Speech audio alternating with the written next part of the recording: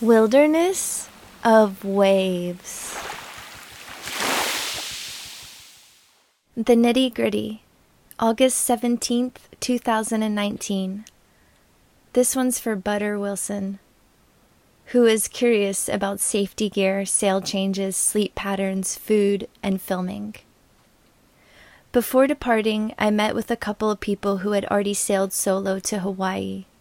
One was my old dock neighbor, Christian Williams, who has a great YouTube channel and several books about sailing. The other was my friend Elena, who sailed solo to Hawaii a couple of years ago. My questions for them were, which gear do I absolutely need, and what about sleep?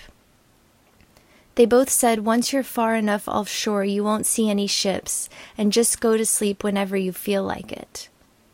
I didn't see any ships my first night, so I slept most of the night, except when I was crossing over the Cortez Banks. Every day since, I do the same, sleep whenever I need it, day or night. This will be different once I'm closer to the islands. I won't be able to sleep as much, maybe 20-minute increments, I imagine. Depends on the traffic and the reefs, etc. To be honest, I am getting more sleep sailing solo than I do when I'm with a crew. I have only passed 3 ships in the last 2 weeks. The most unusual one was a fishing boat I saw about a week ago, smack dab in the middle of nothing, just like I was. I have an AIS alarm on my VHF, so if I am asleep and within 1 nautical mile of another ship, an alarm goes off. I don't transmit AIS, but I have a radar reflector. I was close to a freighter my first week out, and I radioed them to see if I was showing up on their radar.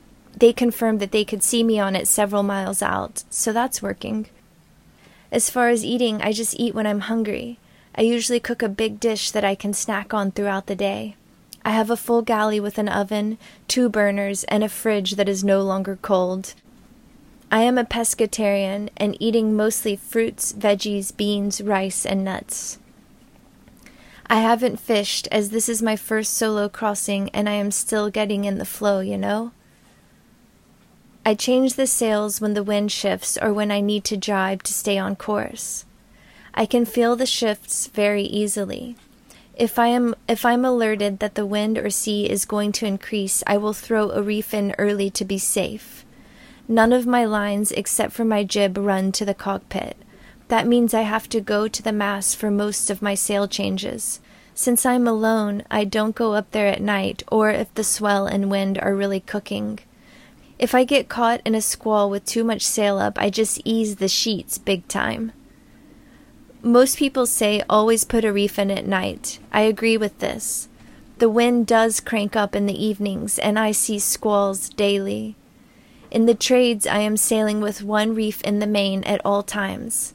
I currently have 2 reefs in due to the wave height and wind speed, and I'm still getting my rails dipped in the water on the low side. My course is created by Commander's weather. They are keeping me in the wind and out of the high. If I'm going to hit a course mark in the middle of the night, I just set an alarm so that I can jibe to turn the boat towards its next coordinate and not overshoot anything. I am not practicing sun sightings, though I do have a sextant on board should I need it. For the engine, I have a binder filled with all of the manuals for the gear on my boat.